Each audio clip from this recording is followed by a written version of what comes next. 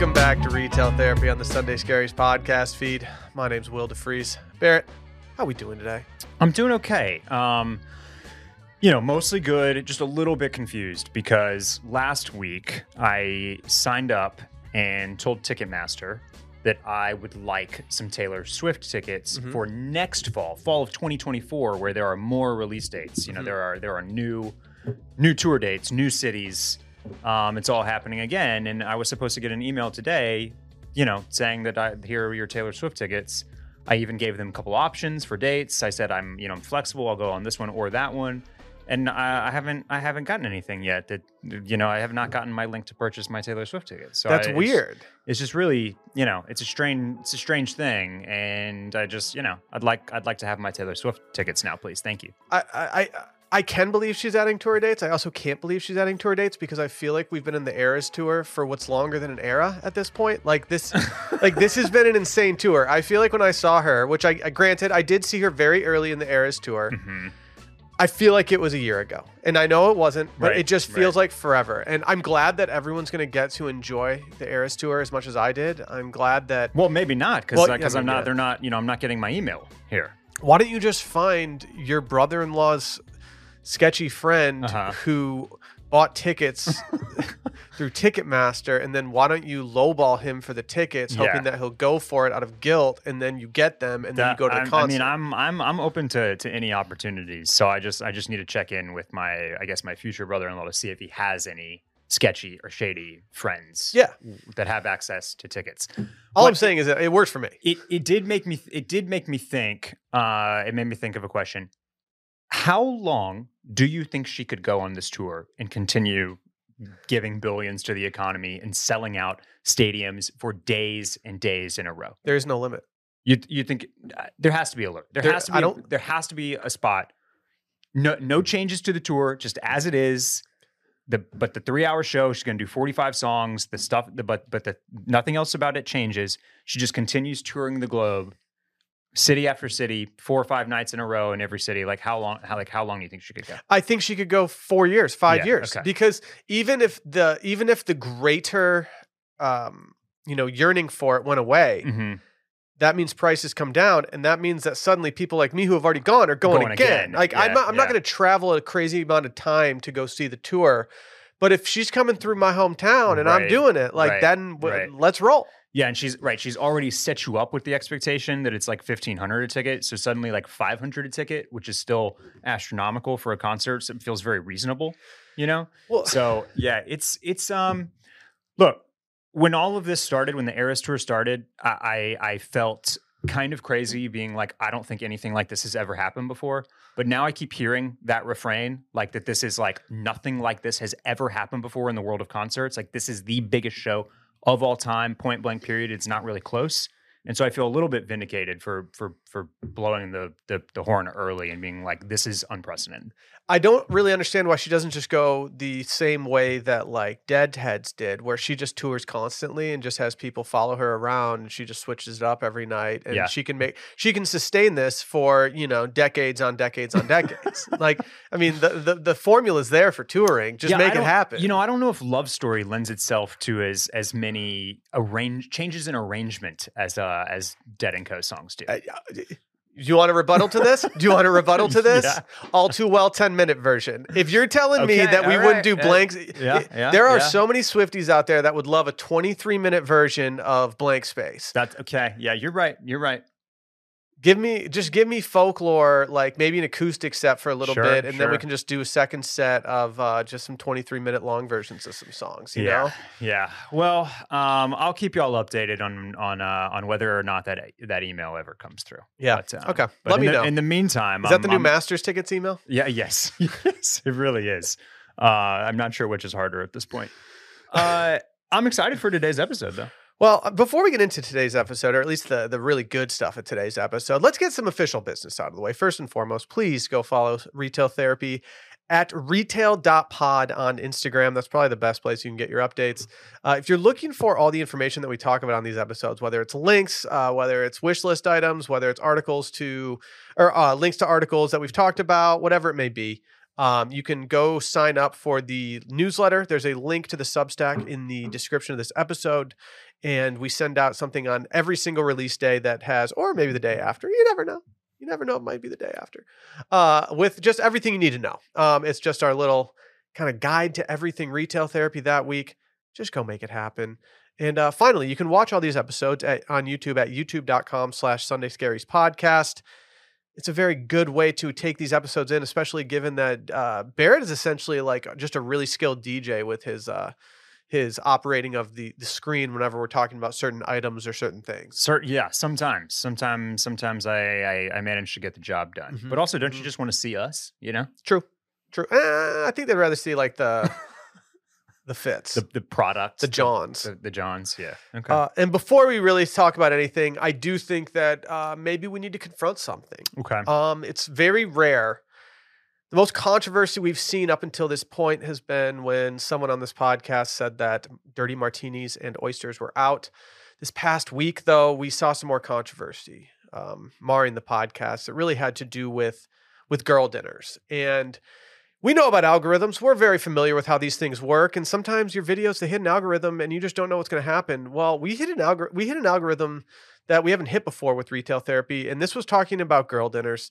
And a lot of people were not happy with our portrayal of girl dinners, Barrett. Do you have any thoughts on this? Do you think we need to feel bad or apologize?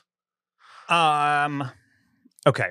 I've got a couple of thoughts here. Okay. The first one is that I feel like Instagram is figuring out the TikTok thing where they take a video and they're like, oh, we're putting you in the vortex. Mm-hmm. And they throw you into the specific algorithm that's going to generate what they think is the most buzz and the most engagement on your videos. Because this happens on OCC quite often, where we'll say that we thought Mission Impossible 7 was just all right. and then suddenly that video on TikTok has hundreds of comments from the Tom Cruise hive just like railing against us, even though they definitely have no idea who we are. Cruise missiles? They definitely don't know that we have a podcast. They definitely have never seen our face. Like, you know what I mean? Mm-hmm. So it's just like, it's teed up for the right people to come engage on the post in a way that maybe you wish they wouldn't. Okay. Having said that, I will say that when I saw this reel of us clipped together, I didn't think any of the imagery was very representative of girl dinner. Okay, that's fair. So I before we even got caught in the wave, it's either like a mess on the kitchen counter that we show, or it's a charcuterie board. So I didn't. That is one thing that maybe people bristled at, is that we didn't do a great job of actually showing what girls are saying girl dinner is. I got the feeling. Does that make sense? Yeah, no, I get it. That's very valid. That's very valid. I admittedly, and I hate that I'm about to say what I'm about to say, I deleted some comments out of stress. Yeah. I don't know. I saw some people getting very hate-fueled. And whenever I see hate-fueled comments, part of me clamps up a little bit. Is that because we were being accused of mansplaining? We were being accused of mansplaining. Yeah. Well, we are men and we were trying to explain something. So that's fair. It's a fair accusation, I guess. It's tough. I'm never going to, I don't tell people like how to identify or anything like that. I am a straight white male. And I think that sometimes some of the things that we talk about, we might get some assumptions thrown our way because of how we identify. Yeah. To anyone out there who feels as though we mansplain girl dinner, I apologize. I really hope that we can all eat girl dinners or boy dinners without shame and without plates. Yeah. And so to anyone out there who is offended by girl dinners, all I have to say is I see you. I do not apologize. But we will move forward, maybe trying to make some imagery better, and maybe just trying to overall just enjoy our girl dinners. Yeah, and I think that's the big takeaway. Everybody can enjoy girl dinner or boy dinner however they want. Mm-hmm. You know what I mean? Like, there's no right way to do it. The problem is we're sitting here, we're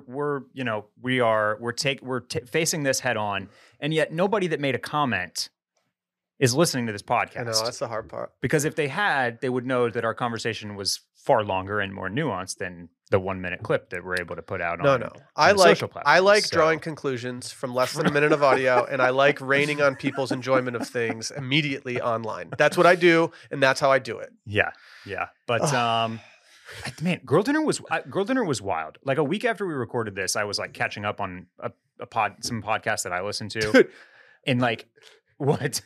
Part of what's insane about the algorithm is that people are like, "Oh my God, you're so late on this," and it's like, "Well, we're not. It's just that you haven't heard this. It's just that you're seeing this clip like a week and a half later, Right? And that's going to be hard for you. That's going to be tough." Yes. Yeah. This podcast like took the first 10 minutes to cover girl dinner. It's not a pop culture or lifestyle podcast. So the fire that girl dinner caught was that was something, because everybody was covering girl dinner, which I think everybody, like, the opinions just were really flying about it because it just really, I like girls. it I like permeated dinner. the culture. I like girl dinners. I like anyone that participates in girl dinners. Yeah. I'm just going to leave it at that. I had to make breakfast for dinner last night because the salmon that I bought from Central Market, I'm putting you on blast, Central Market, it was rank. And we had to audible, and I suggested girl dinner, but I ended up making breakfast for dinner instead. So I had salmon from Central Market for dinner last night. What location did you hit?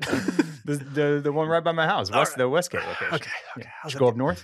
I was up north. Yeah. Okay. That makes me feel better. There's a part of me last night that was like, is this salmon a little weird? Did you go wild caught, or did you go like Verlasso, like something farmed? I'll be honest, I don't know what Sally bought. Usually she hits that wild caught because she knows that I like, ever since going Pesco, she knows that I've become like a little bit of a snob. Yes. She also knows that I don't like eating seafood on Mondays because I think that it's leftover from the weekend. And so I almost feel like there's more pressure for her to get the wild caught. Man, that's a great point though. Like, maybe that's what happened to me, because I did buy it on Sunday, cooked it Monday. It could have been just the remnants of the Sunday, of the weekend haul. They doubled up our order because we did a grocery order on the tarmac while we got in from our trip. And they doubled up our order, and Sally did something I'm not a fan of. What's that? She put the extra salmon in a stasher bag, and she froze it. Okay. And so now I'm never gonna be able to look at that stasher bag again without being like, man, that thing smells like salmon on the inside. It's just tough. Yeah. I love stasher bags, but like I think like overall, like they're so net positive, but there's something about just knowing like, ooh, there was something moldy in there at some point. And I'm not sure how well this got cleaned because I was the one cleaning it, and I'm not very good at cleaning stuff sometimes. Yeah, that's it's probably one of my toxic traits, Like I compost like crazy, recycle literally everything I can, but I'm out here using Ziplocs left and right. Yeah. Ever since I saw an article the other day that said that if you are vegetarian, that you've already reduced your carbon footprint by over 75% compared to people that do eat meat. And I wish I didn't know that because like now I have this like air about me where I feel superior to everybody. Just like, oh, my carbon footprint is nowhere near what yours is. You're just out here using single plastics like crazy because you know that your carbon footprint is already so low. Yeah. Like when you have the freedom to do that. When I'm on Toast Tab and I'm checking out, I select, yes, I do want plasticware, and then I just throw it away. Yeah. Because I'm a fucking bad boy. That's baller shit. Today's podcast is brought to you by our friends over at Squarespace. Squarespace is the all-in-one website platform for entrepreneurs to stand out and succeed online. Whether you're just starting out or managing and growing your brand, Squarespace makes it easy to create a beautiful website, engage with your audience, and sell anything from products to content to time, all in one place, all on your terms. I absolutely love Squarespace. It's so easy. All you have to do is go sign up, and it kicks you into their back end, and all you have to do is just hang out, explore. You can choose a template to go off of. You can edit that template so easily, from fonts to colors to size to anything. I mean, there are so many different customizations that you can make without having to know how to code, without having to know how to do anything. That is just simple and straightforward. I have no web design prowess, or I didn't, at least when I started to use Squarespace, and I created a website that has launched me into what I do for a career today. There are so many use cases for it, whether you're just collecting emails for email blasts, whether you're selling products, whether you're blogging, whether you're doing whatever, just trying to portray your business in a beautiful or responsible way. Squarespace, it's the way to do it. I ride for them about as hard as I'll ride for any company. I would do this ad read for free if they asked me to. Wow, that's big of you. Like, please don't ask me to do that, Squarespace. Like, I enjoy our relationship, but if you want me to do it, I'll do a make good at some point. I love Squarespace. They are the best. It's the most intuitive. It's the easiest to use. It's the prettiest. You don't need to go anywhere else. It's just simple. Go make it happen. Whether you want to send out those emails or blog or whatever, Squarespace is the one. Head to squarespace.com for a free trial. And when you're ready to launch, go to squarespace.com/scaries to save 10% off your first purchase of a website or domain. Again, that's squarespace.com/scaries for 10% off your first purchase of a website or domain. Barrett, we got a quick hitter real quick. I'm a little annoyed. I like Grub Street overall as a website. Yeah. I think they've got some interesting articles. But they came at something recently that I've seen a lot of people coming at, and I just need to get your take because I feel like you can keep me in check an appropriate amount. Okay. All right. What I'm going to ask you is this in or out? Burrata. All right. So full disclosure, I tried to bump this off of the list today. I made you do it. Yeah, but here we are. It's very, I had a feeling you might, that you might push back on it because it does feel very retail therapy. The whole, this is right in our lane. Here's I'm a Burrata boy, Barrett. Okay. Here's the thing. I'm not. I never order burrata. I don't care about burrata. Okay. Like I like a mozzarella, like I like cheese, but I just I don't choose burrata off of a menu. This is fair. I'm not going to tell you not to, but I'm going to ask you a question that I'm too scared to ask in the moment at a restaurant because I don't want to derail the vibes at a group dinner. Okay. Why don't you like burrata? Too soupy? Yeah, I mostly just don't want I don't know. It's usually low on my list for as far as appetizers. I'd rather have something with like a little bit of protein, or I'd rather go maybe seafood with it, with like shrimp or oysters, or I'd rather get something like I don't know, like if you're Italian, I'm looking more at like a calamari, okay, or something like that. Okay. Like I don't know. It's just here's the thing. Generally the only place that I allow a massive amount of cheese to come before my meal, which will most likely also have a shitload of cheese, is at a Tex-Mex restaurant. Yeah. But like if I'm going to an Italian food place and I'm going to get a pizza or like a pasta with meat and cheese, I generally don't want to order like the bruschetta before that. I get it. So sometimes that's what burrata kind of feels like to me. Okay. Okay. I'm not here to champion burrata. I'm not here to convince anyone that they need to start loving it because I've been conflicted solely by people's reactions when I pitch burrata. And now I have some clarity around that. I will say that even though I ride for burrata, based on the vibes just in general, which we know are constantly shifting. They are, yeah. We do know that. I do think it's certified out right now. So, okay. I haven't seen someone that wasn't me order burrata in months, if not years. Let me piggyback on that because let's hark back to, I don't know, 2015 or 16 when a small Instagram account was gaining steam by the name of The Fat Jewish. Uh-huh.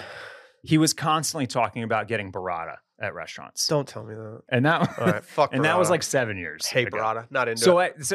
And one of the things that the Grub Street article calls out is basically that this is just like overstayed its welcome as like the appetizer du jour. Okay, and that's it kind fair. of compares it to like a kale Caesar, which is basically on, you just throw a dart and you'll hit a menu with a kale Caesar on it. That's kind of what they're calling out here a little bit too. Was my read. I can't jump on the kale Caesar hate train because that's something that Sally makes like almost weekly. And I'm not saying I'm tired of it, but that's a sign of its ubiquity that we're at home making kale Caesars. Yeah. I mean, most of the time I'd rather have a kale Caesar with some salmon or some shrimp on it than like a girl dinner. But it's like a great dish. Lately I've been skewing, I'd rather go girl dinner than kale Caesar. Yeah. Yeah. Well, as long as you don't, jump on this podcast and start telling people what girl dinner is, then you should be okay. I'm just sorry. I'm like a little bit mourning the death of burrata. Like it's weird because if we go out to a restaurant and you order this, I'm sure I'm going to have a good time. It's probably great. No. Everyone afterwards going to be texting in some side chat being like, dude, I can't believe Will's still ordering burrata like a dork.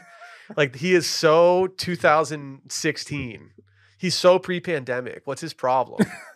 Yeah. Okay. Well, now that you've said that, I probably will start a side chat, a side group text if you order burrata. I just can't ride for things that the Fat Jewish is like standing because like it's just he and I are just on different waves right now. Like, do you remember when he and Emily Ratajkowski came out with like Babe Rosé? Yes. Do you remember when he was like the witness at her wedding to like that to like whatever Sylvester or whatever his name was? How could I forget, man? It's a seminal moment in pop culture history. I actually thought it was great they got married in a courthouse. Because she could have gone full like Sophia Richie and had like the most aesthetic, crazy wedding that she wanted, whatever. And I kind of respect that she just went New York courthouse. Yeah. Calling it. Yeah. Anyway, enough about burrata. We can bump that. It is time. So we need to talk very quickly about some aesthetic. Yeah. This week's aesthetic that we're going to discuss is darkroom core.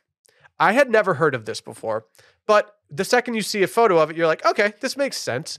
Darkroom core is essentially just what you would think. It looks like you're in a dark room. And if you're not familiar with a dark room because you're under the age of 35 and didn't have one in your high school, let me explain. When you develop film, you go into a room that essentially just has red lights. That's what bars look like now. Big trays of water in them too. Yeah, I never actually did anything in our dark room. I always thought the people that were using the dark room were pretty tight. Yeah, it's a very cool thing to be able to say that you're doing, right? Also a little bit serial killery though, which is part of this aesthetic, because part of what people are liking about it is that it feels dangerous. It does feel a little dangerous. You know? It feels a little dangerous because you could be in someone's basement, because you could just be like, I don't know, just in a dark bar in a dark alley. Yeah, things are just confusing in all this red light too, right? Like the server's about to bring out your plate of burrata and it's just going to look super pink. I know. Maybe this is a good way of like masking food that's gone a little bit bad. Like you can't tell if your salmon is bunk or not because like you're just in this like really red room. Yeah. Is this salmon just like hyper, you know, is it radioactive, or am I just eating in a restaurant with a darkroom core aesthetic? Nick Mathers, who owns hospitality company that manages this restaurant that they're talking about, I think the Rouge Room, he said that diners, quote, love the whole energy of the room. They just call it a vibe. I think I laughed out loud when I read that. That's like we're in a bad place in culture when like the best thing that somebody can say about a restaurant or a room or an aesthetic or a bar is that it's a vibe. Oh yeah, it's just a vibe. Oh dude, it's just a whole vibe. It's a whole vibe. I'm guilty of it. I probably did it already today on this episode. I mean, I think that there is something to this. I think dive bars are really having a moment right now overall. Yeah. I think that people are liking, like, this is almost maybe a more dangerous version of the night lux aesthetic. Like, like this just feels like a little more, I'm ready to go do something a little wild, as opposed to night lux was just kind of like, I'm eating a really overpriced meal. Yeah. I don't know. This is like you might try to go home with somebody that has like a sex dungeon. Like a tattoo that you would never imagine, like that you cannot take home to your parents. Right. Yes. Yeah. Oh, I don't know how I feel about this overall. Like, I feel like I'm too old to be hanging out in places that have this like lighting, but that's just a personal thing. It seems, I mean, I like it for bars. I like where you're going, you know, with the more like kind of dive bar aesthetic, or just kind of like, you know, the red carpets on the floor, red lighting on the walls. It's kind of giving the greatest showman a little bit, starring Hugh Jackman. It's got like a little bit of like a carnival vibe. I don't know if anybody's ever watched the movie Babylon. I don't think many people saw it, but it was I quite liked it. And there's a whole scene where Tobey Maguire is like this weird little LA guy, and he takes you on like a tour of what's essentially a 1920s LA haunted house. And that's also kind of what this is reminding me of. So it is, you know, it's cool. It's like red light district. It's you know, it's kind of sexy.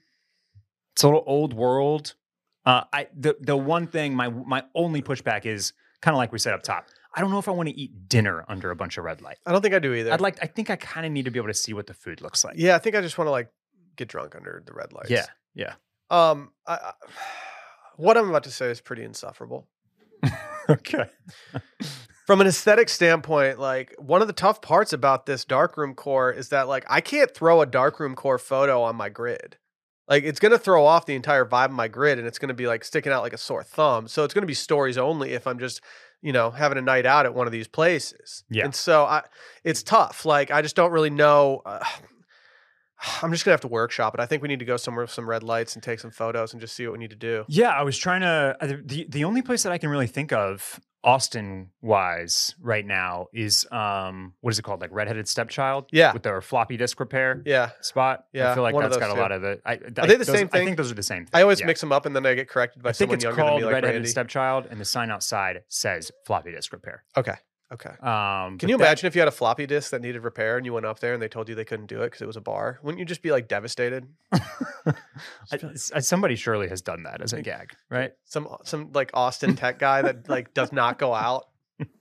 He's just trying. You think we have anybody listening to the podcast that doesn't know what a floppy disk is? Yeah.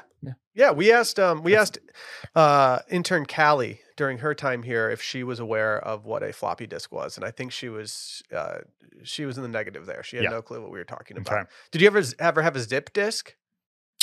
Yes, I did. I thought I was so high tech when I got my zip disk and I put like MP3s on it. Oh, you could have so much on a zip disk? So much on a zip disk. Crazy amounts.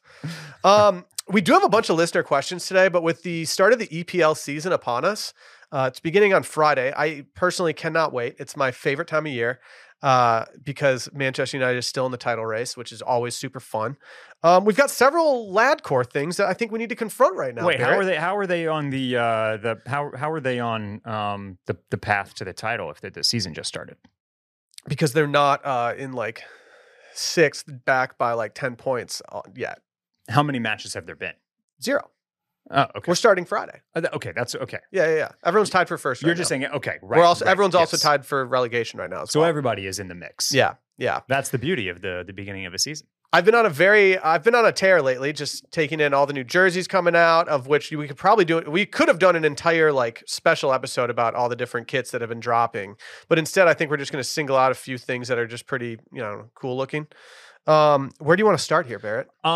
I think because we launched with the EPL, we should start with the Man U kit. Okay. Last night, Manchester United put out something on Instagram that was club legend Roy Keane exiting a tunnel and kind of being a little ambiguous about what was going on. And people were theorizing that because he had never worked with the team before or with these owners before, that maybe they were selling the club. People were just wondering if he was going to start working for the club in some kind of official capacity. No, my friends. The best case scenario has come about. We got some sick new kits. Okay. And what we got today is something that Man U has not done in a long time, which is a very like simplified, dumbed down, just clean white kit. It's giving Real Madrid, and I fucking love it. Yeah. So there's one thing that stands out to me, and maybe I'm just a dolt that hasn't been paying attention. But isn't this also a brand switch up? In terms of what? Has Man U been Adidas for a while now? They've been it for a little bit now. Yeah. Okay. Now that I say that, I already know I sound like an idiot. Because your black crew is like a 3 stripes thing. Yep. Right. Yep. Yeah. Okay. I think this is honestly just better looking than the stuff that they've been doing. Maybe is it that they've gone back to this 2000s Adidas logo? Maybe. They've also gotten rid of. I think that might be what is like standing out to me. Is it's specifically that logo, which I remember very, very fondly because that is like the Adidas logo of my childhood, and it looked very new to me. It looked very catching. Yeah, and then they also took off like the badge and just put the little red devil there, which is a huge simplification off of the old jerseys, which were just really not that great. But I mean, this is the cleanest jersey they've put out in forever, and so I'm just all in. I'm very happy about this. I'm probably going to get one, and I'm probably going to get a matching one for my son. Yeah. So it's a good kit. I do like it. I like the simplicity of it all. It's all good, but you do have to be a little bit disappointed that Pirelli isn't your sponsor. Are we talking about the Randy? Do you have your hand ready? Are we talking about the Leon Dor drop on Ame Leon Dor? Yeah. We are, because they within that drop they included what might be one of the top 3, top 5 best kits of all time, best shirts of all time, which is the vintage Umbro Inter jersey, where like you just when we talked with Reese a few months back about like the marriage of sponsor and team. Mm-hmm. There's just like there's nothing better than the Pirelli with the blue and black inner kits. There's really not. Like that was always classic, and it's a shame that it's not still a thing. And instead, they had like a crypto sponsor last year, and it was just depressing. Right. And like Intercoin, the logos of the '90s, like these, man, like these were art unto themselves, right? Sick. And Sick. now this also has the collar. It's just a little sadder that instead you get Team Viewer in a sans serif font. It's always going to really kill me inside that Team Viewer is on the front of these jerseys. Yeah. It's at least an upgrade from the way that the Team Viewer logo looked last season, but most people would probably not even be able to notice the difference. And that's sad. At least you're getting a super clean, like overlapped collar with a little nice white piping on it. That's super nice. Mm-hmm. But yeah, I did. These ALD vintage drops are always crazy to me because stuff is selling out in like 5 minutes. And it's like, how does anybody even have time to like see if something's their size? You could just, You know, I don't know, like go on a vintage site and find this stuff too. Probably so. Like this stuff isn't that hard to find. Yeah, but then it wouldn't be photographed nicely and come from your favorite website, ameliandor.com. Do you think they put it in like an ALD bag like they do like the t-shirts and stuff? Or do you think you just get like a box in the mail with like a t-shirt in it? I think I've seen somebody post like a brief unboxing of one of the vintage stuff, and it is packaged real nice. Okay.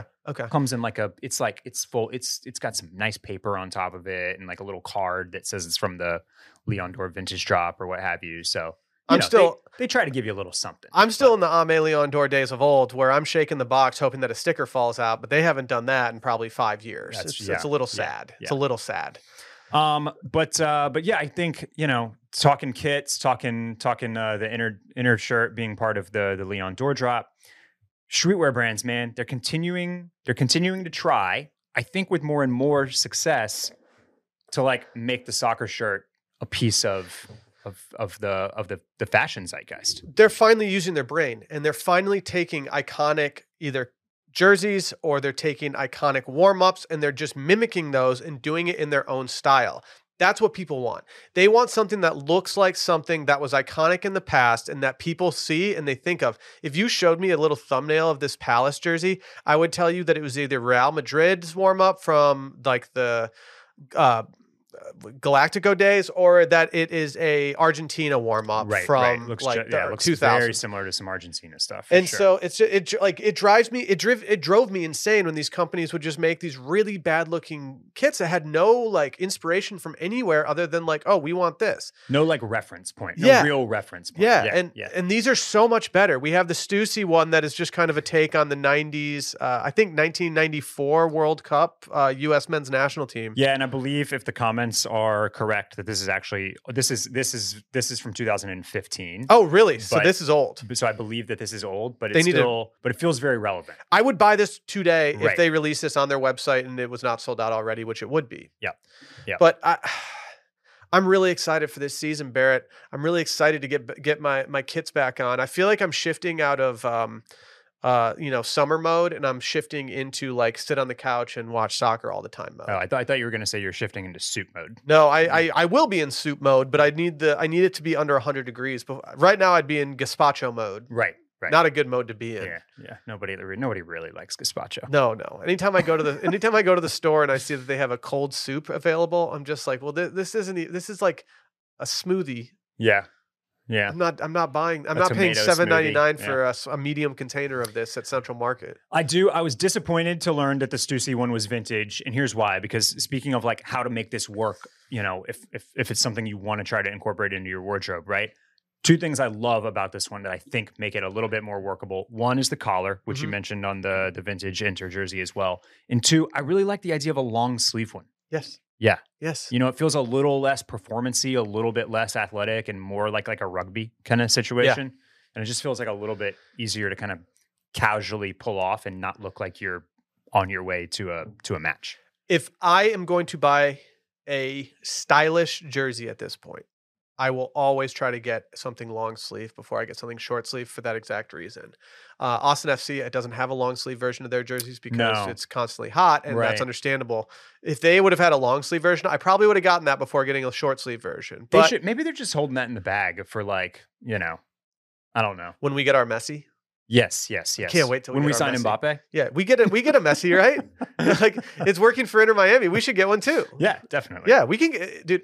If Mbappe came to Austin, like I don't even know what I would be the happiest person on planet Earth. I would just be like, okay. I saw a rumor on the Grom that they're talking with MLS now.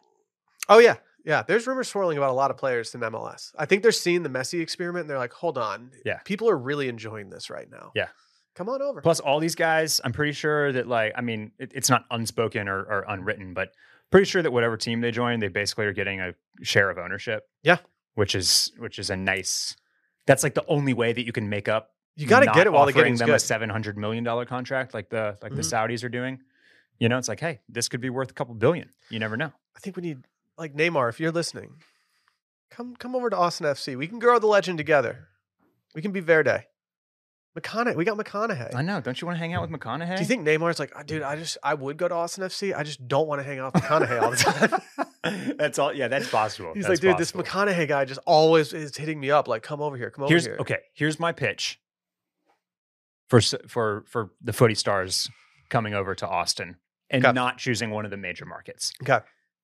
Nobody else to compete with. No. You go to LA, that's LeBron's town, man. Yeah. You know? Uh-huh.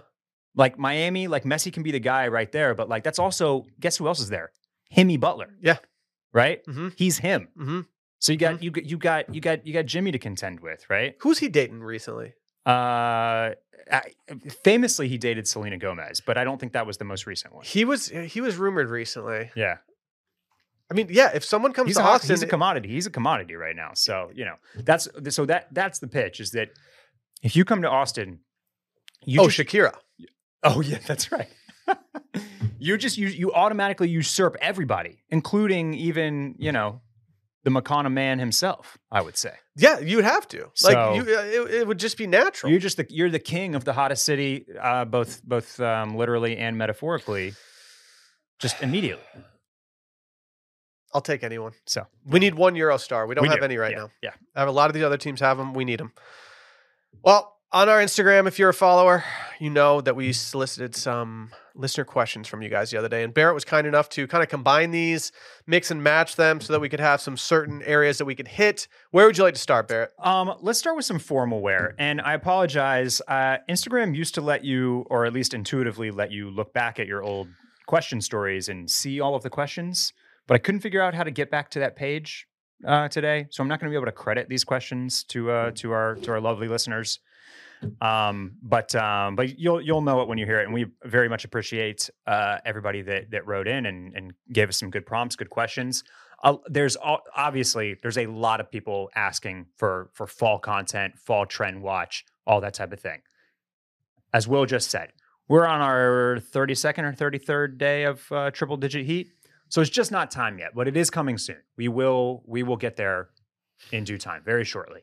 But today, let's start with some my first kind of my grouping here is formal wear, and I'm going to throw it to you because we're going to start with suiting.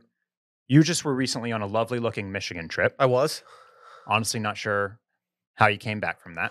Didn't want to. Had to be tough to get off that plane and just get inundated with the blanket of heat. It's been a while since I've had a vacation where I laid in bed on the final day and thought to myself, like, what if I just didn't go back somewhere? Like you didn't have that last day sense of like, I'm ready to get home. Yeah. It was like, do I need the stuff in my apartment or do I like, highs of 59 at night right now more? Yeah. So you did a little stay at the Grand Hotel. Yes. So I want you to just tell us a little bit about what the Grand Hotel is, what its dress code requirements are, how you kind of kitted yourself out, and maybe what else you saw there, and what you would suggest to a listener that's maybe staying there very soon. The Grand Hotel is an historic hotel in northern Michigan on Mackinac Island, an island that is very old-fashioned. There are no cars on the island outside of official, government vehicles, maybe police. Like there's probably like one police car and like whatever. You take a ferry to get over there? You take a ferry to get over there. Please take Shepler's Mackinac Island Ferry, as that is who I ride for, both personally and professionally. And you go over. I had never stayed at the Grand before. It's a very historic and iconic hotel, and it's very old-fashioned. It's got some really interesting design that has really...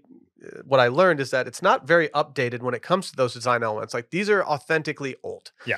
But it doesn't feel like it's dingy or gross inside. It just feels old and historic. Kind of like in a like country club way is kind of the vibe it was giving. Yeah. Yeah. And one that they almost like enjoy like not updating it. Correct. Yeah. Correct. And so we had never stayed there before. And with Sally being pregnant, we figured it would be a good place to have a night away from my family and do a little baby moon. And so we went, and I kind of forgot up until the week before we were going that they do have a dress code. You have to wear a jacket after, I believe, 6 p.m. And so you really do have to kind of think about what you're going to wear, whether you're eating in the main dining room, one of the restaurants on the premises.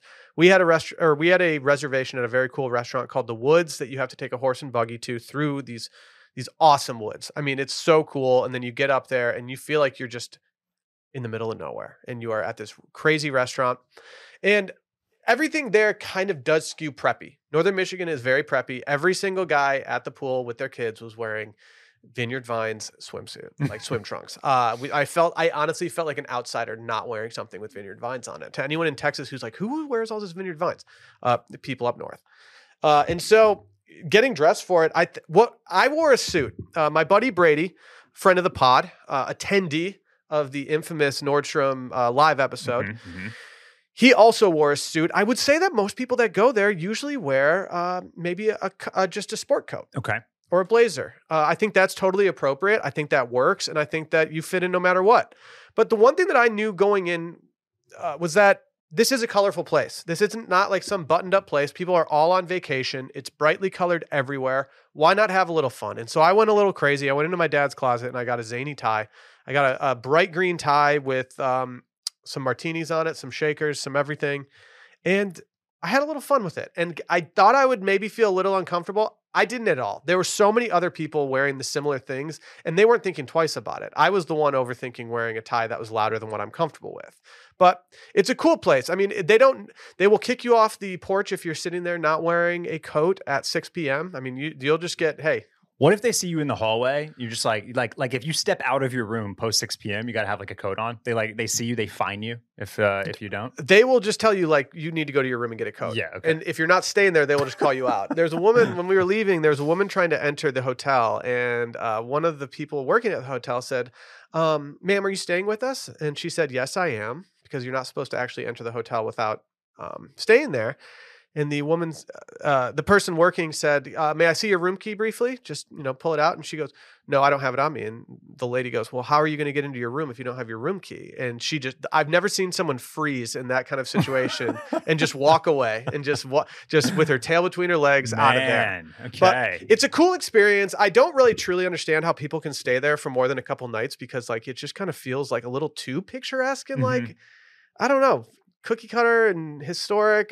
You kind of just think about how old these things are. But it was really fun to get dressed up and do something because Northern Michigan is pretty casual overall. Yeah, the tie was cool, by the way. It really just kind of like I think you kind of cemented something I already had been feeling, which is that like the 1.5 inch, 2 inch tie.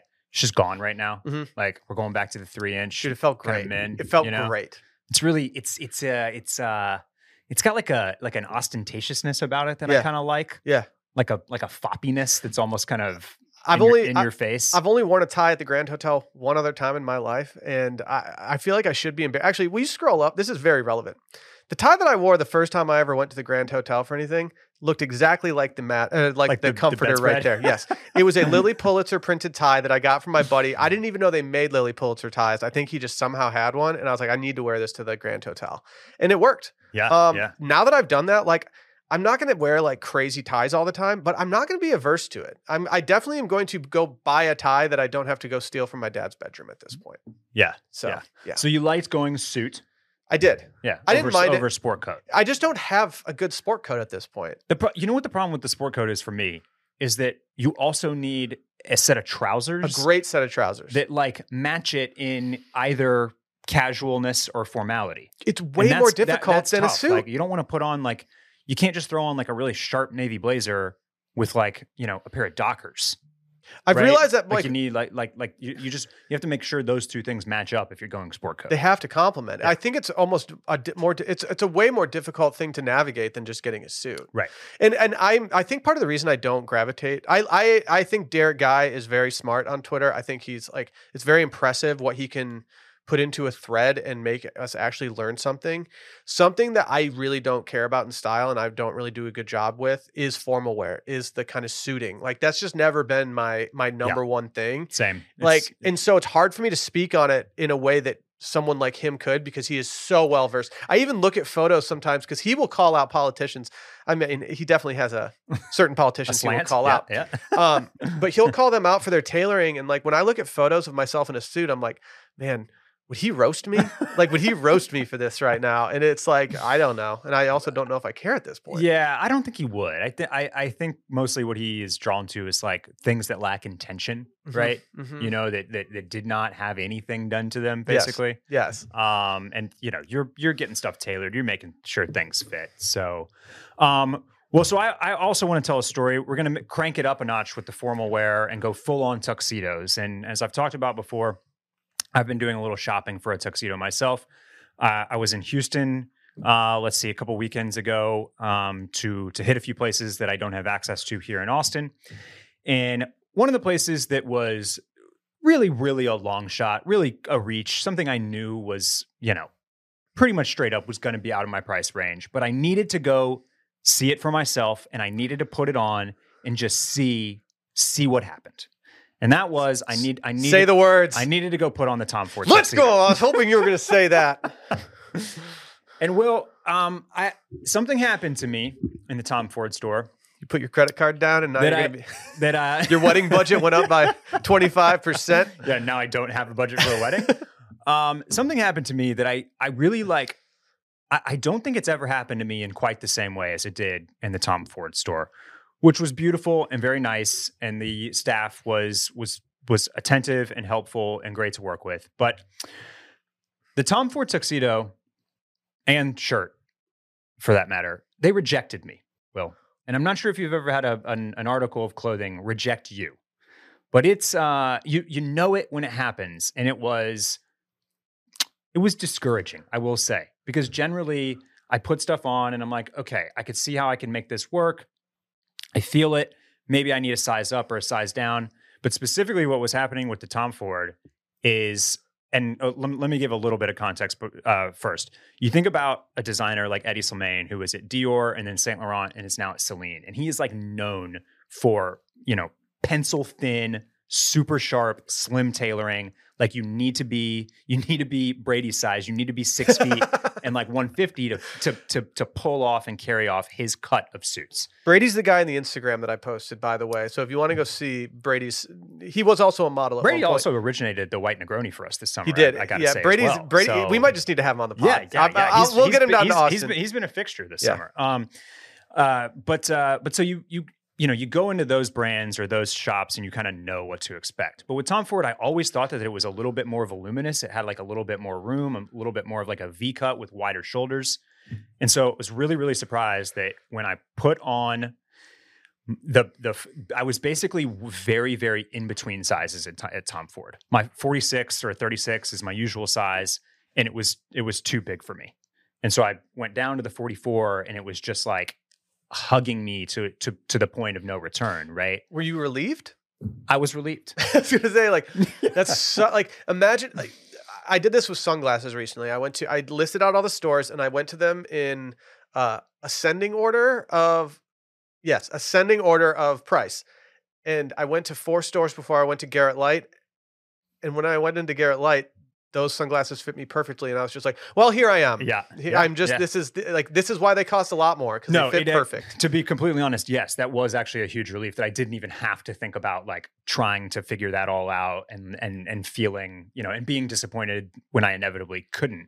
But it was and then like after the suit didn't quite work and didn't really feel totally right. It's beautiful, by the way. And the details, you want to talk details. I won't bore you with them all right now, but bore me. They think about everything. Everything is just like, I need to go in. It's just so considered. And there's stuff that I never even would have thought of on like a pair of suit trousers or the satin cuffs on the tuxedo jacket. Just like it's the works, you're getting what you pay for in a lot of those. Do you think regards. They just have like a details guy? It's just like, hey, I think they do. Cook right now. But after the suit wasn't working, I was like, well, what if I go shirt? Shirt's still gorgeous. I could still have the label in the back of something that I wear on my wedding day.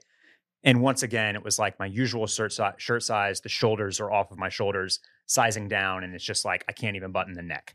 So I walked out of there, and now I know that the Tom Ford suits, they were not built for me. They kicked me out of the store. I mean, from a pricing standpoint, it's got to be a huge relief. Yes, but it's got to be really hard to deal with the knowledge that you might just not be a Tom Ford guy. I'm just not a Tom Ford guy. Like that's tough. Yeah. So I'll probably never find out. unless a big bag is dropped on me, I'm probably not going to find out. Yeah. But until then, I will operate like I could be. Yeah. And it's nice to know that you could be. But so we did get a question about black tie do's and don'ts, and so I wanted to wanted to pick your brain, see if you have anything that stands out to you, as far as like things you either like or don't like when it comes to getting dressed up in a tuxedo. I've come up with 2 do's and 2 don'ts, and some of these might be a little bit related.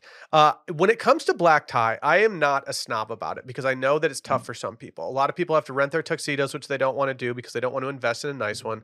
A lot of people buy a cheap tuxedo or do whatever because they only wear it so many times, and I'm never going to knock anyone for doing either of those things.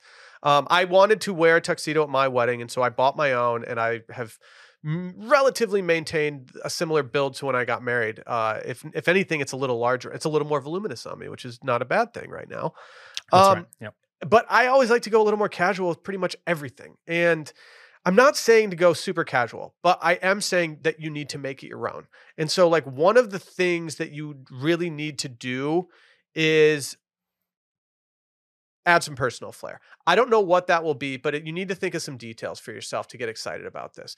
Whether it's the cummerbund, whether it is the cufflinks that you're wearing, whether it's maybe a little different bow tie, or you just have a detail that might be just the shirt, whether it's a flat shirt, whether it's got some type of fabric to it.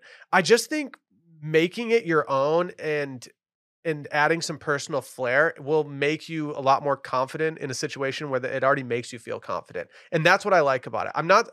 I don't always love like outlandish things. Like I'm not saying that because you graduated from UT, you need to have a UT cummerbund. Sure. That's a little over the top for me, unless you're maybe going to a UT event.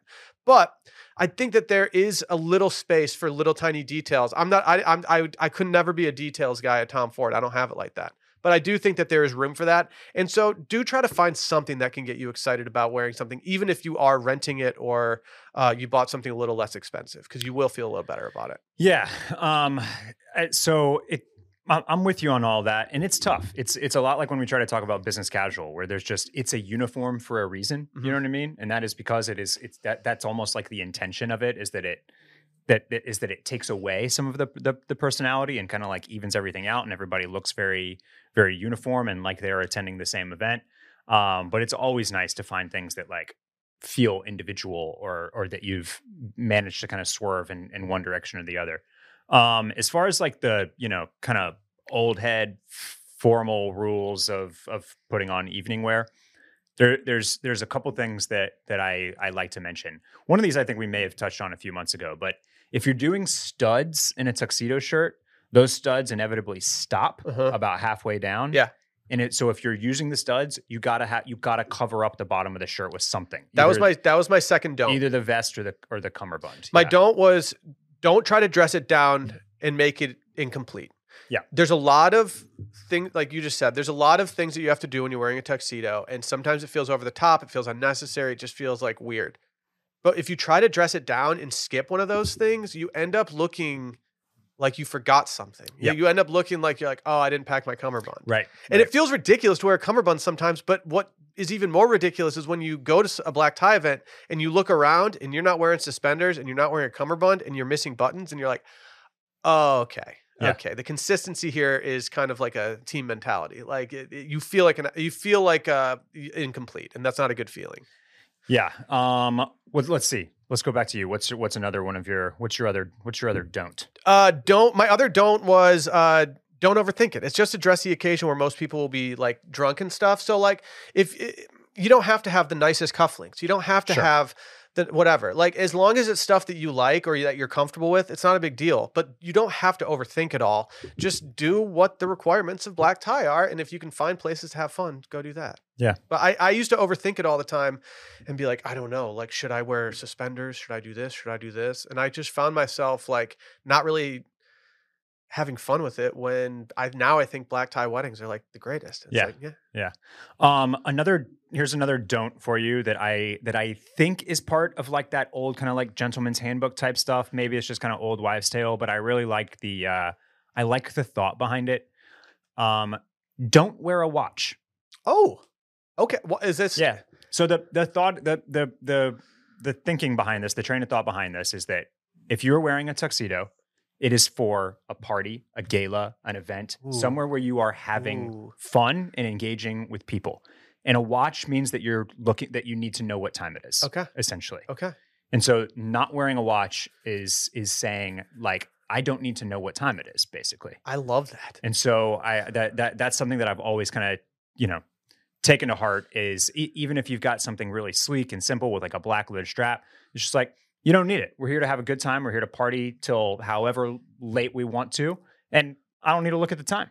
Can you hit him with that pocket watch? Oh, well, of course you can hit him with that pocket watch. No, Randy, do you own a pocket watch? Yep. It doesn't work anymore. No, I think this. I think it counts for all strictly time telling devices. You can just leave all those in the hotel room. Don't wear an Apple Watch, please. And definitely no Apple Don't Watch. wear a digital watch. Take that. Take your Garmin off. Take your Apple Watch off. Take Yes. your Whoop band off. Like I know you want to see your strain score after hitting the dance floor, but like you just don't need to. Can I offer a do? Please. Get your own shoes. Getting your own shoes is a way to have comfortability, which in a tuxedo is always important. Getting your own shoes is a way to be a little more fun than just wearing the classic patent shoes. And having your own shoes means that you can break these in a little bit while still keeping them nice and always be comfortable. Rental shoes are the worst. Yeah. The one way that you can actually feel the most comfortable is by having some shoes that you believe in when you're actually wearing the tuxedo. Yeah. And so my other one was basically going to be about shoes as well. And that's just to say these days, a lot of footwear is acceptable with tuxedos. And a lot of people wear black dress shoes with tuxedos, which is fine. Just make sure they are super polished up. Yep. Make them look as formal as possible, basically. Mm-hmm. You definitely don't have to go patent leather these days. And in fact, it's probably a little bit more, I think patent leather is kind of sneaking back in, but over the last decade, it's definitely been more modern to not wear patent leather footwear. So, but just make sure they're looking super sharp and ready for a formal event. And the last thing that I've got on my formal wear notes is if you ever get invited to a black tie wedding and you don't have a tux and you don't want to rent, or if you get invited to a black tie optional wedding and you're not really sure what to do, like you don't want to match the groomsmen because you think they're going to be in tuxedos, but you're not sure just how formal it is. A look that I love is a dark suit with a black tie. And you are thereby fulfilling the requirements of a black tie wedding. Yeah. Because you are wearing a black tie. Yeah. And I know I'm twisting the meaning of it there, but if you have like a charcoal gray or even a navy suit, just pair it down with a white shirt and a solid black tie and you're going to look super sharp. Yeah. And like you belong either way, in either direction. And I've never really judged anyone for doing that. Like, it's not something I'm going to judge someone for. Yeah. You ready to move on? Oh, I have one last do. Yeah. Okay. Get a pic and post it because someone once told me tux pics do numbers. And I don't think they're wrong. I think that is a very accurate assessment of the situation at hand. How about some travel stuff, Will? Let's talk travel. It's top of mind for me. Yeah, you're a travel king. I just got back and I have no travel plans at all for the foreseeable future. Well, let's talk some travel. I'm wanderlusting these days. When you check a bag on a trip, and I know this is rare for you, but if you do, what are the essentials that you have to put in your carry-on?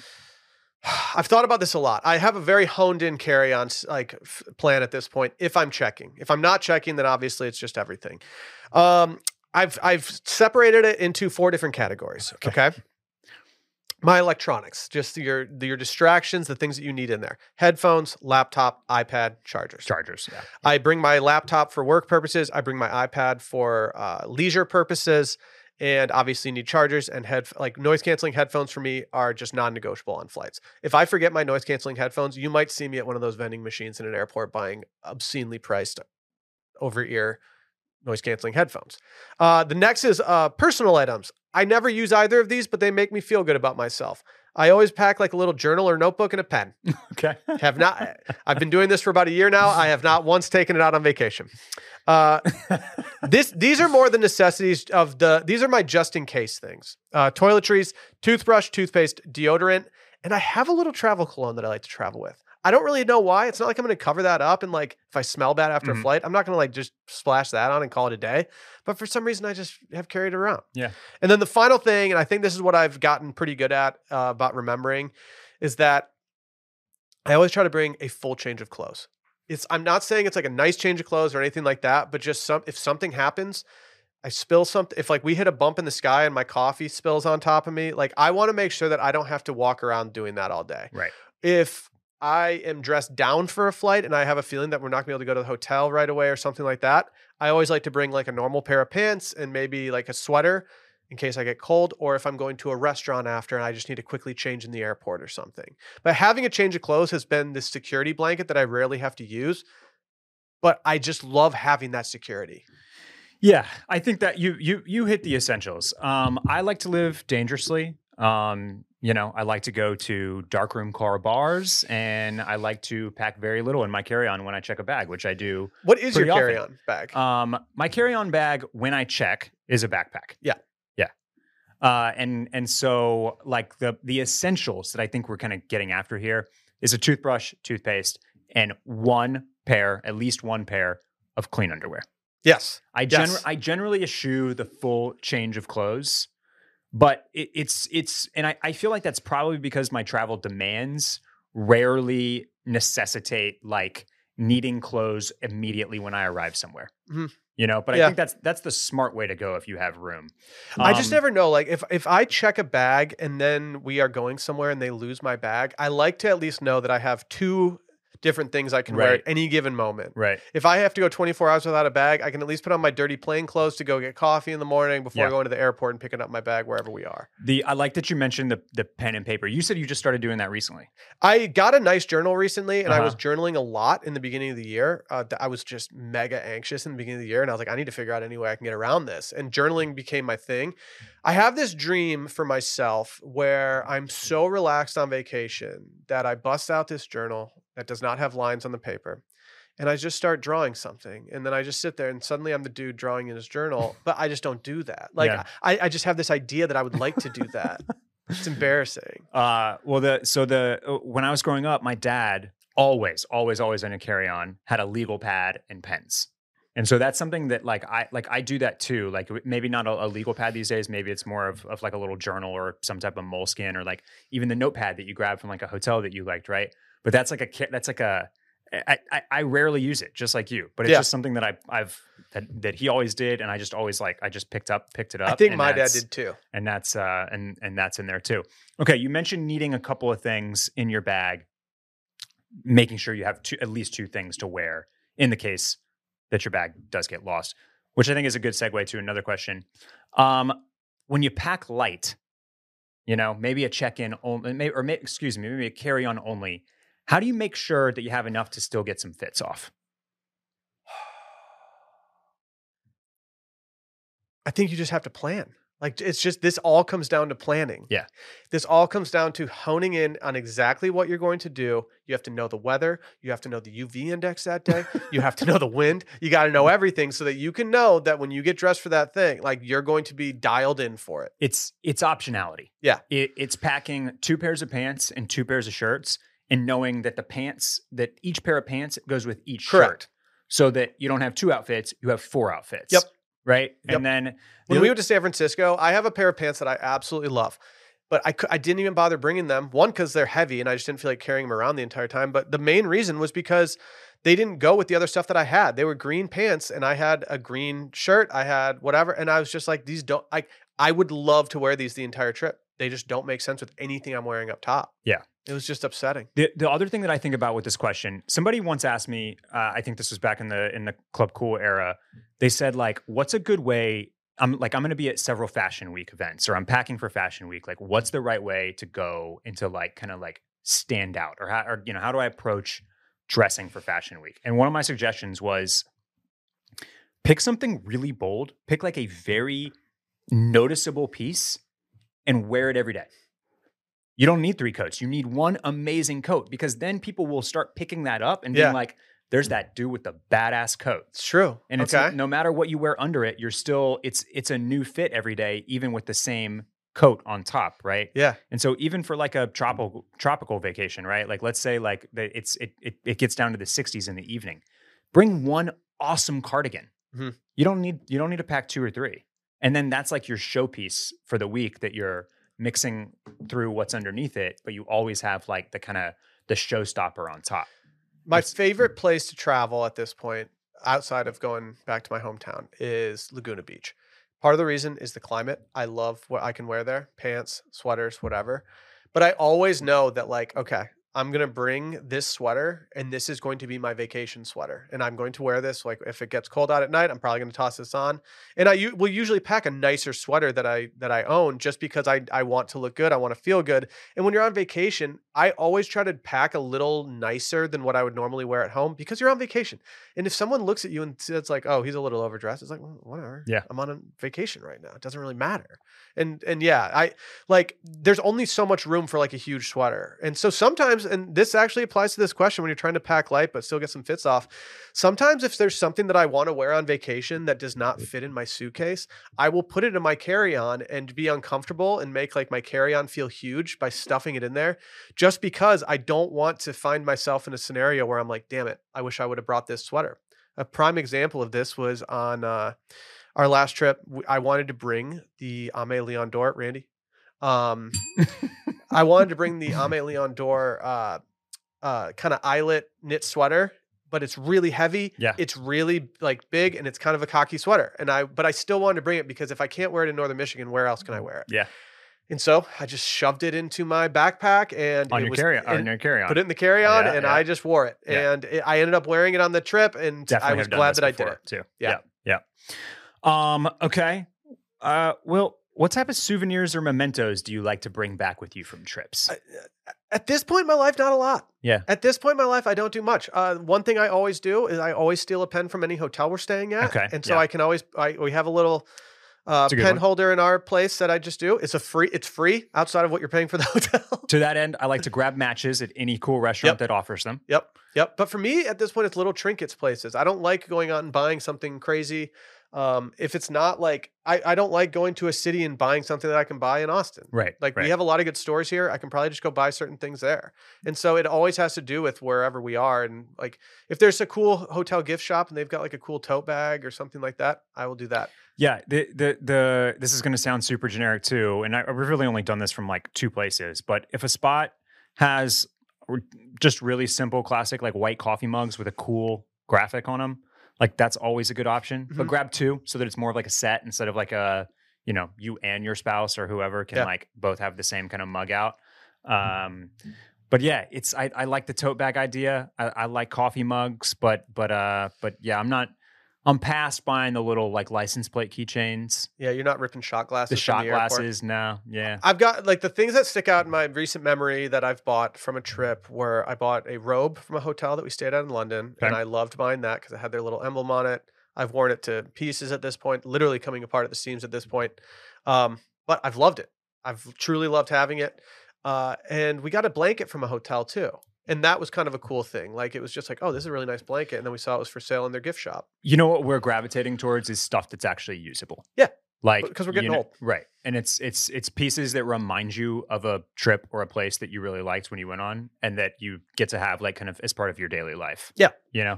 So you get out of the shower, your favorite robe is from the hotel in the UK that you loved and exactly. Yeah, right. And if the pen that I have from that hotel gets worn out, I'm probably going to find a little tiny insert and put it in there and reuse the thing. Another thing that I've actually stolen from hotels recently has been sunglasses cleaners, like the little whatever you'd call them, like little microfiber. Yeah. I've stayed at 2 hotels recently that has had their own microfiber things that have been in drawers in either in a drawer in the hotel. And I was like, ooh, that's nice. I had one hotel and this is a nice touch that I left my sunglasses on the bedside table. And when I came back into the room after turn down service, they had cleaned my sunglasses and put their hotel branded microfiber thing underneath my sunglasses and left it for me. And I was just like, this is wonderful. Yeah. I cannot wait to steal this. That's class right there. Class. It's such a nice touch. Well, the last thing on the travel list here. Are Europe summers over? What's up with this visa stuff? What is going on with this? Is it going to be hard to get a visa or is it just kind of like a process you have to go through? As it turns out, not much. Okay. This was the internet was kind of ablaze with concern trolling. Let's see, I think like last week or maybe even the week before at this point, because next year Europe will be requiring essentially some documentation via an app or an online portal that says you are coming and comes with a price, which I believe is €7. So this is Okay. yeah. Can you fit that into the Europe summer budget? This is think you still can. less annoying than filling out all the paperwork on the plane as you pull into Mexico. Like Right. I hate when they start handing that out and you're doing that. I would much rather have an app where I can just do this and pay $7. Yeah, it's a whole lot of nothing. It basically means that Europe is going to start tracking people coming in and out and who is coming in and out, and that you have to take and that you have to have a slight bit of planning. This says it could take maybe 4 days to like get approved via the app or whatever. Once it finally does roll out, it's not rolled out yet, by the way. So I don't need to go to like the English embassy before like You do not. No, you don't have to. You don't have to jump through a bunch of hoops. It's just notable because basically it was just a free for all. Yeah. Before this. Yeah. And now they are concerned with global trafficking and terrorism and all this type of stuff is back in the forefront of people's minds. And so they are, it's called the ETIAS, if you need to know. And it's not even really a visa. It's basically just like a little certificate that says you have permission to enter the country for up to 180 days or something like that. I think we can all deal with that. Yeah. I think we can. So no need to worry. Europe summer is still on, still popping. You will be able to go to the Amalfi Coast in 2024 without much change. Yeah. I almost said I'm unfortunately obligated to go back to Europe next summer, but I'm very fucking stoked that I'm obligated to go back. Look, if I'm not obligated, I don't know if I'm getting over there. I know. The That's obligation is amazing. And I think that's how I know people go for 2-week trips or whatever. Everybody always has an obligation to go over there. Very, very, very rare do I encounter somebody that's just like, yeah, we're going to Europe for 2 weeks. Yeah. And then you start like picking away at it. And then they kind of like casually acknowledge that, oh yeah, their buddy is getting married there. Mm-hmm. It's always something. There's always, that's, you need the push. You need the excuse to get over there. You do. And it's a good thing. So Barrett, I don't know if you were intentionally doing this or not, but I'm going to force you to answer this question. It was any travel must-haves, either fashion or function related. Do you have anything that you just like have to have in your DOP kit or in your bag at all that you just have to have in there for the comfort? Well, I've already spoken to my relatively recent fandom of the turtle travel pillow. Yes. So I'm just using the platform once again to say that it was a great investment at like $45. And if you have trouble sleeping on planes, you should try one. I will be getting one ahead of Europe 2024. Yeah. So that's my new kind of like long haul must have. And as far as like that would be my function one. And then we kind of talked about the pen and paper, which I think is a fun one to have. Right now, it's the New York Times crossword app is another function one for me. Like that's just like that's my app right now. Is doing the minis and doing the crosswords and maybe a Sudoku if I get kind of bored. On the fashion side, nothing really comes to mind as like essentials beyond like obvious ones like sunglasses. Yeah. I don't have anything like it's so dependent on where you're going. Yeah. I have 2 things on my must bring list. And these are 2 things that since I've started doing this, I have thanked myself so many times. The first one is collar stays. There's nothing worse than realizing you get somewhere and you have like your stuff from the dry cleaner and they took your collar stays out and you just don't have any. So every time I go to the dry cleaner, I think to myself, do I have a thing of collar stays in my DOP kit? If not, I need to get some right here. Or if I'm even like unsure, I will just do it, and that's where they live. They never leave. And a lot of hotels these days, they just don't have everything sometimes if you need it in the pinch. And the other thing that I always keep in there is a styptic pen for shaving. Yeah. Having one of those on vacation, because there's a lot, like, I don't know what this says about me, but sometimes when I'm shaving on vacation, I'm probably going to go to a nice event or something. Maybe it's a wedding, maybe it's just dinner, whatever. But if I'm shaving, I'm probably doing this before dinner, and I've probably had a couple drinks during the day.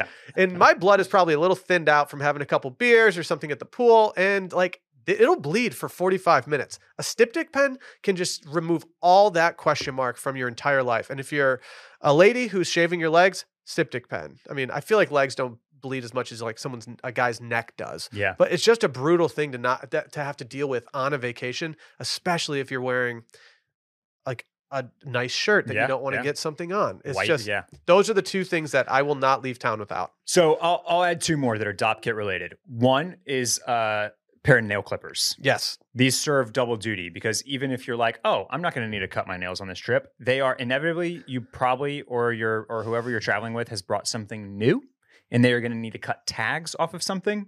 And that is a great little clip to pull tags off something. Great call. I probably cut a tag off of an article of clothing every single trip I've been on. Great call. From either me or my significant other. And the other is you kind of mentioned this already as well, but like I don't wear fragrance regularly at home. Maybe for a night out or when the weather gets a little bit better, I'm more likely to do so. But I love having it on trips. It just makes me feel like I'm going the extra step to like look and feel and smell good. 100%. Yeah. 100%. I will even bring, like, I have a nice deodorant that I will bring only on vacation. Like that's my vacation deodorant. Yeah. But those are really just the times when it's just me and Sally and we're just like kind of trying to feel special and it's a special vacation. Like now, if I travel with the Fritz, man, I'm pretty much like, I'm just in dad mode. I'm wearing sneakers. I'm wearing I don't care about what I look like. It's just like you didn't even put deodorant on. Yeah, it's like it does. None of this matters. I'm going to be sweating either way, chasing him like down the aisle of the airplane. So it doesn't really hold much weight. Is it lightning round time? I think we might have to jump to wish list. Okay. We got a bunch of good questions. Okay. We could go a whole nother hour just based off this lightning round that I think we're going to have to omit. I'm looking at this just to make sure that there aren't any I want to touch on as fast as possible. Okay. We can get around it. What's your favorite way to make coffee? Well, I'm about to talk about it in my wish list. Let's go. Yeah. So we can. Oh shit, Barrett. We can kind of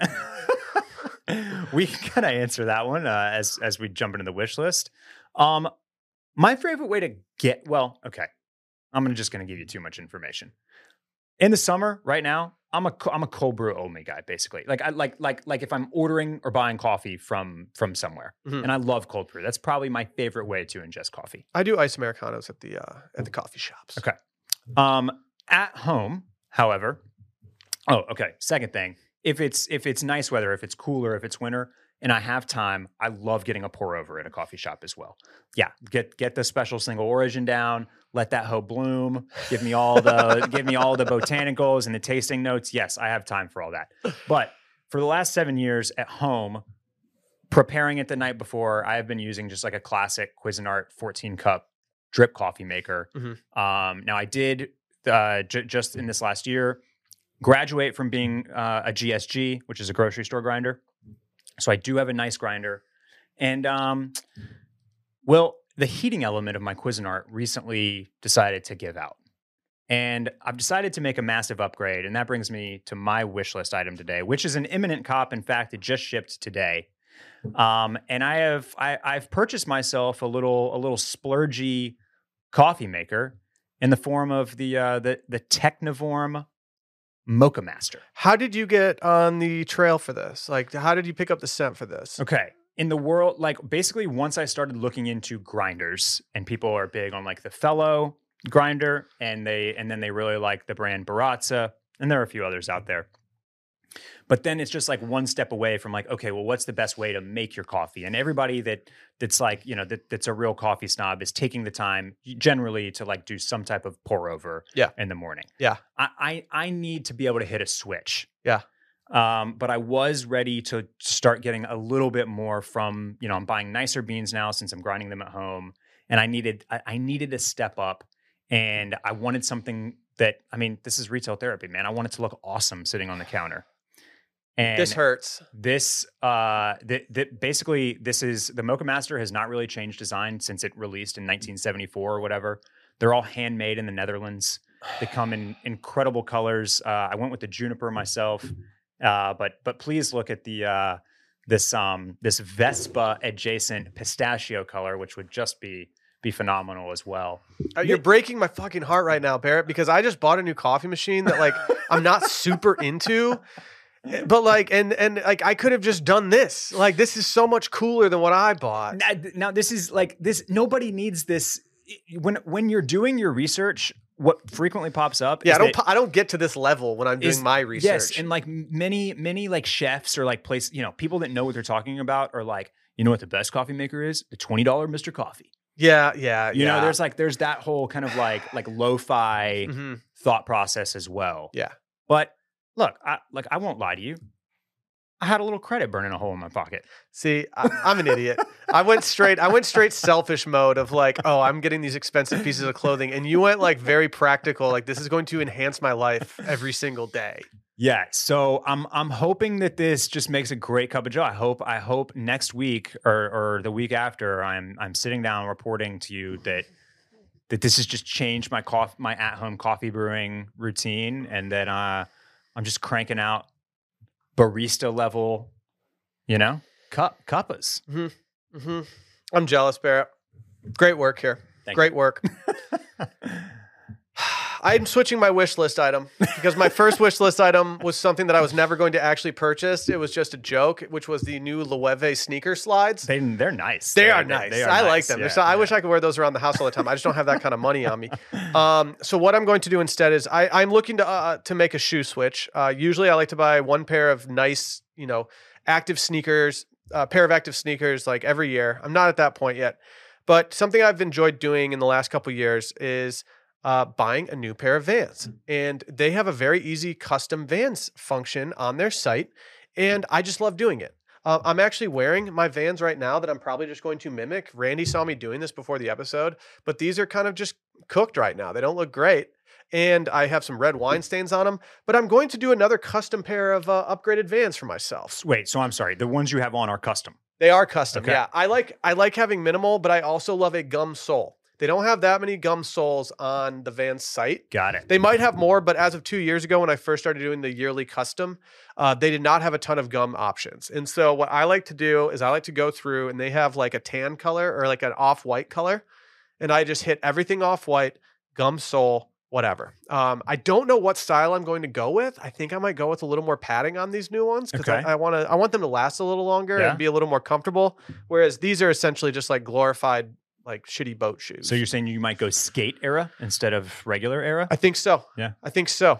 I mean, that way you can hit the longboard on them too, and not have any fear of being in improper footwear. I almost broke my wrist recently when I decided to take the skateboard out of the back of my car and take a quick rip in some Birkenstock clogs, and it almost ended badly, and I ended up just walking back to the car with the board under my arm and just putting it back because I couldn't bear it. Yeah. I don't think Sally would be super happy if you broke your wrist right now. Especially, she'd be like, "What? Yeah, actually, that's a good point. Maybe I should put the skateboard away for a little bit. Maybe I should just use it for moving purposes." But yeah, I'm gonna get some custom Vans soon. Maybe I'll get a little crazy with it, but I'm probably just gonna go really boring and straightforward. It might be the most dad thing you've ever said on the podcast is that you're using your skateboard for just moving purposes. just like, hey, can we put this mattress on it and roll it to the elevator for moving? Oh, it's sad. Those are kind of sick. Yeah, Did you just cook with these? Real quick? Yeah, I'm just cooking the kitchen, man. So I thought a funny thing. I would take the right group of guys to accept this, but I was thinking a funny fantasy football punishment would just be like you have to do the random Vans creator and you have to wear those for like a month straight. Because like just click you can just click random at the top. Where's random? Where's random? Bottom. At the bottom, right underneath, it says randomize. Nope. Right here? Right there. Randomize? Yeah, so you can just click randomize and it just gives you... Oh my God. So like, wouldn't this be a funny, like you have to wear it for the month after you lose and you have to send receipts? Yes. This is good. I think it's funny. This is a good one. And that's like $100, right? Yeah. It's $100 That's a good punishment. That's a good, monetary punishment for losing your fantasy league. Yeah. And at any point during the day, someone can text you and say, let me see your feet. And then you just have to show them your feet. That's a good one, Will. Yeah. I was enjoying that idea the other day when I was going through it. I pressed random once and I was like, oh, these are god awful. But I'm impressed that they would at least they would allow you to do that. Yeah.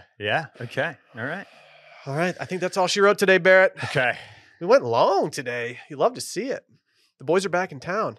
All right. Well, we will be in touch very soon. We might have some changes around the retail therapy universe. So stay in tune with those and just keep an eye out at retail.pod. Barrett, any closing thoughts? No. Another wonderful episode in the books. Yeah. See you guys soon.